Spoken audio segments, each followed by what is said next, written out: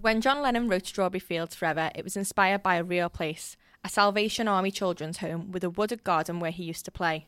In the decade since it was released as a single in 1967, hundreds of thousands of Beatles fans have paid pilgrimage to the site.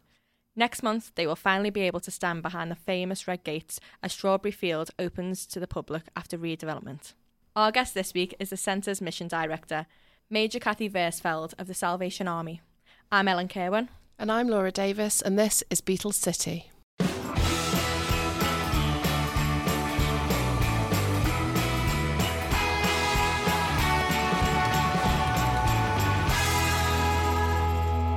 So Laura, what was it like to actually go behind the gates? It was really amazing actually, because I only live around the corner, so I regularly go past, and for months now there's been a temporary traffic light outside, so it was really nice that had gone.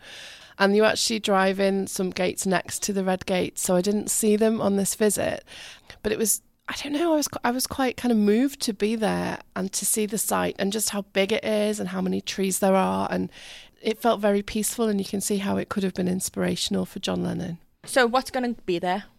Well, it's going to be a visitor centre, so there will be an exhibition of some of the history of the site, because it was opened there by the Salvation Army in the 1930s, and then also about the Beatles connection. There's a very big cafe. I'm hoping they serve good cake, as I'm just round the corner. And the cafe has these incredible massive windows that just overlook the garden itself. And they really want people to go and sit in the garden and contemplate life and the big questions of life. But there's also going to be a scheme for young people to help them get back into work. So how will this place slot into all the other really Beatlesy tourist destinations in Liverpool? Well, I think it will make the Magical Mystery Tour a bit longer than it currently is, because the bus does stop outside there at the moment. There are always tourists outside that gate just standing there getting a picture with it. But now they'll actually be able to go inside. I think it fits very nicely into it all. You know, it's part of the picture of the Beatles in Liverpool. But also it's very different to a lot of the tourism that we have here, because all the money that's raised from visitors in the cafe and the shop and so on will then be ploughed back into their projects to help young people in Liverpool.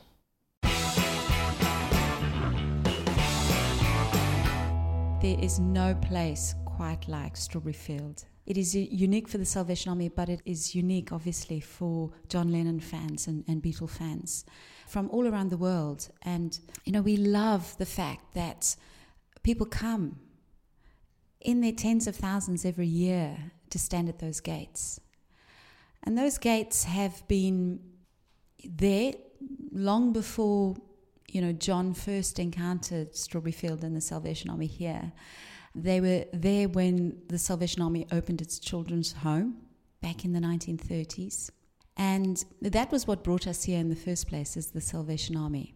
You know, we had this deep calling to provide a place of refuge and safe space where vulnerable young people from across the city of Liverpool could come and be nurtured and allowed to grow and blossom and reach their full potential.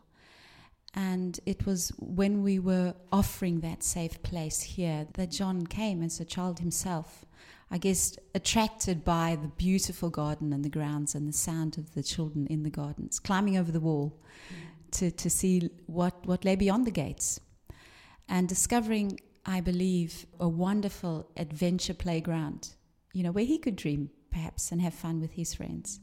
And so it is a very special place, I know, for John Lennon fans and Beatles fans, as it is for us. Can you tell me your background and how you got involved with the Salvation Army in Strawberry Field? I grew up in beautiful Cape Town, where as a 16-year-old I came across the work of the Salvation Army, and I just fell in love with this church because, you know, the Salvation Army is a church first and foremost. And I loved the fact that here was a church that believed absolutely in putting faith into practice. And I loved the opportunities that I had even as a teenager to work alongside, you know, children that were living on the street or living in very poor conditions, to organize, you know, Friday nights out, sporting events, activities for them to encourage them to build relationships and to develop themselves. And that's really where it started for me. being able to do that. And then, of course, we worked alongside those who were homeless, who lived on the streets of Cape Town, doing super runs and the like. And that was the start of a wonderful journey, which has brought me, in recent days, to Liverpool. So how have you ended up here at Strawberry Field? In 1994, I was a member of the Salvation Army Church, but I wasn't a full-time employee of the Salvation Army. But I was offered a job in banking in the city of London. And I came over thinking it would just be 2 years, an opportunity to work and travel and see the world. And my husband and I moved into London. We enjoyed being here, but after a number of years, we felt called to offer for full-time service within the Salvation Army as Salvation Army officers. And so we kind of turned our backs on our previous life and entered the Salvation Army's training college in London. And we were commissioned as Salvation Army officers in the year 2000 and sent out to run churches and centres, initially across East Anglia. And then last year, 2018, I was appointed as the mission director for Strawberry Field.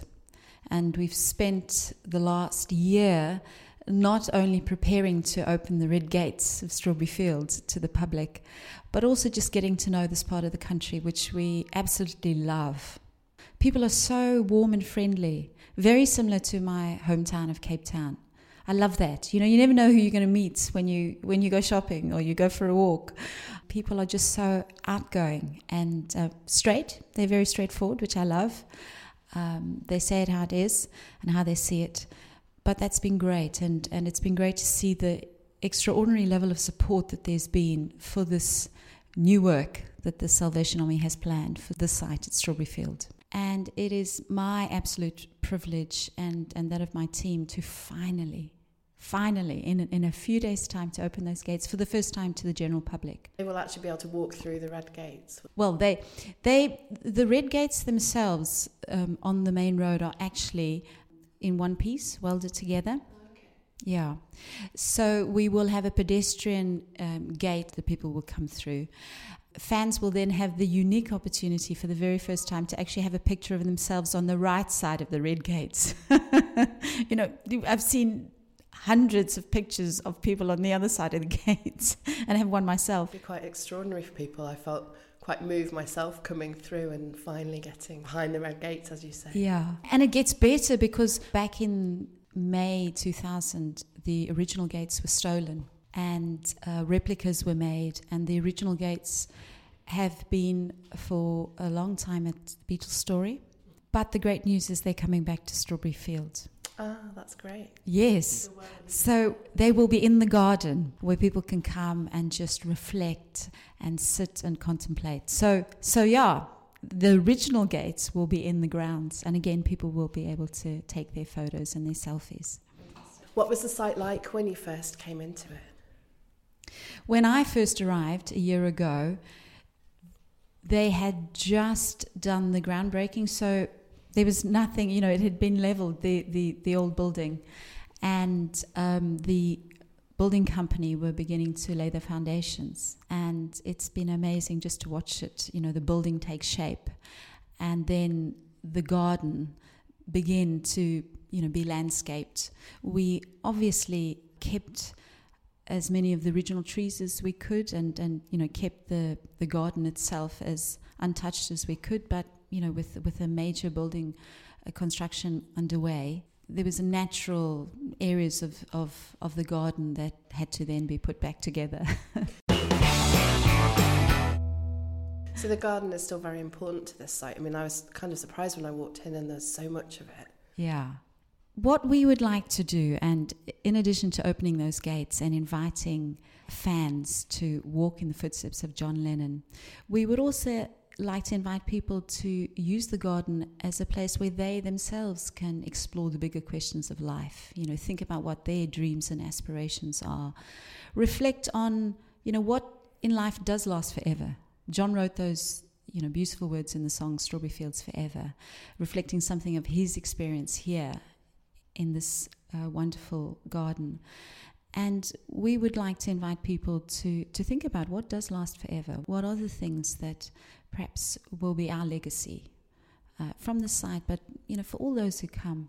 So the garden is a very important aspect of the new visitor centre. The people will be able to come and to sit and have a picnic or just dream.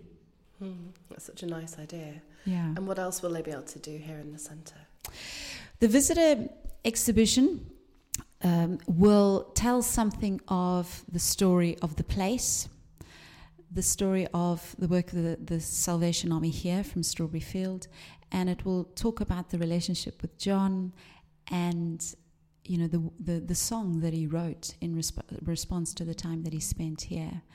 And we will have an authentic and exciting new exhibition for Beatles fans to come and see, telling the stories of some of the people that have been here, allowing people to see, through videos, through images. There are a few surprise elements, where people will be able to actually, get a hands-on experience. Oh, wow. Here when they're here. But I don't want to say too much because, I want people to come and to just be surprised and blown away by what is here. No spoilers. But, no spoilers.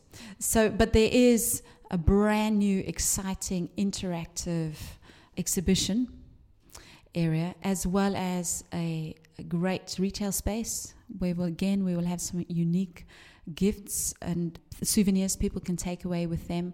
And we will also have a cafe place where people can get something to eat as they sit and look out onto our gorgeous garden. I'm only around the corner, so I imagine I'll be in all the time. Excellent. We want fans to come. We want them to come from far and wide. We want them to have a great experience as they visit our exhibition. But we also want locals to feel that they can come and enjoy the cafe and the gardens. Over and above that, we are all about responsible tourism as well. So all of the money that we will make from the exhibition, the retail space, the cafe, all of that will go to support the work that we're doing on our below ground level with young people with learning disabilities and other barriers to employment. We will have a learning and work placement hub for young people who will come and initially have a work readiness program that they will attend for 8 weeks. Well, they will come and they will develop employability skills, but we will also work with them on independent skills, life skills. There will be a lot of emphasis on developing relationships, making friends, having a support network that won't just be the staff here and the volunteers, but will also be their peers. And we include family members in that as well, and other barriers. That sounds great. And how does that link back to the work that Salvation Army has done here in Liverpool over the years? I love the sense of continuity that we have between what we did in the 1930s as we opened those gates to vulnerable young people as a children's home to now. The age has climbed a little bit from children to young adults. But again, we want to be that place that nurtures vulnerable young people across the city of Liverpool and further afield, Merseyside as well. I love that there is that sense of we are continuing what we believe we were called to do in this beautiful city. So in the 1930s, in 1936, the Salvation Army opened a home for 40 young girls who weren't necessarily orphans, but who had challenging family situations. And a few years later, they then opened the home to young boys as well. And that continued for about 70 years of caring for these young folks, nurturing them. And I found it really interesting looking back on newspaper reports from around the city of Liverpool, which talked about the young people from Strawberry Fields and how they were a real credit to the place and really showed just what a little bit of love and care and support and a listening ear could do, in terms of transforming them and enabling them to reach their full potential. And so we're continuing that here with our young people, the young trainees as they come. And I have experience of young people who have struggled in all sorts of different ways. And as we open those gates and as we encourage these young people, I know that it's not a case of us somehow trying to lift them up to some ideal, some expectation that we have. I believe absolutely that the community here at Strawberry Field will be enriched by the input from the young people. And that idea that you can sort of do anything no matter your background, that's a very sort of Beatles idea, isn't it? It is. I mean, who would have thought, that those young lads from Liverpool could achieve what they did? And it is extraordinary.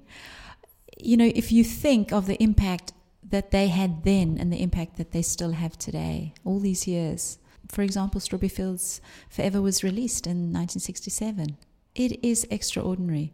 And what I love is their music reaches out across the generations. And so we see at those gates people of all ages, from all walks of life, from countries all around the world, and I love that.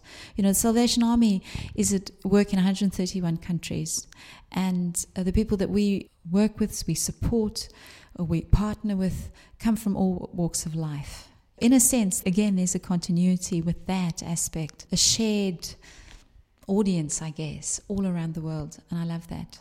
Are you a Beatles fan yourself? Did you grow up with the music? I grew up in South Africa, and I was born the year that Strawberry Fields Forever was released. Okay, so I'm not quite old enough to be one of the original fans, but yes, when I was growing up, I remember at my cousins' weddings we would dance to Beatles numbers and sing along. So I've known of the Beatles music all my life, sung along to the songs. Enjoyed the music very much. But I must admit, coming up here in the last year, I've learned so much.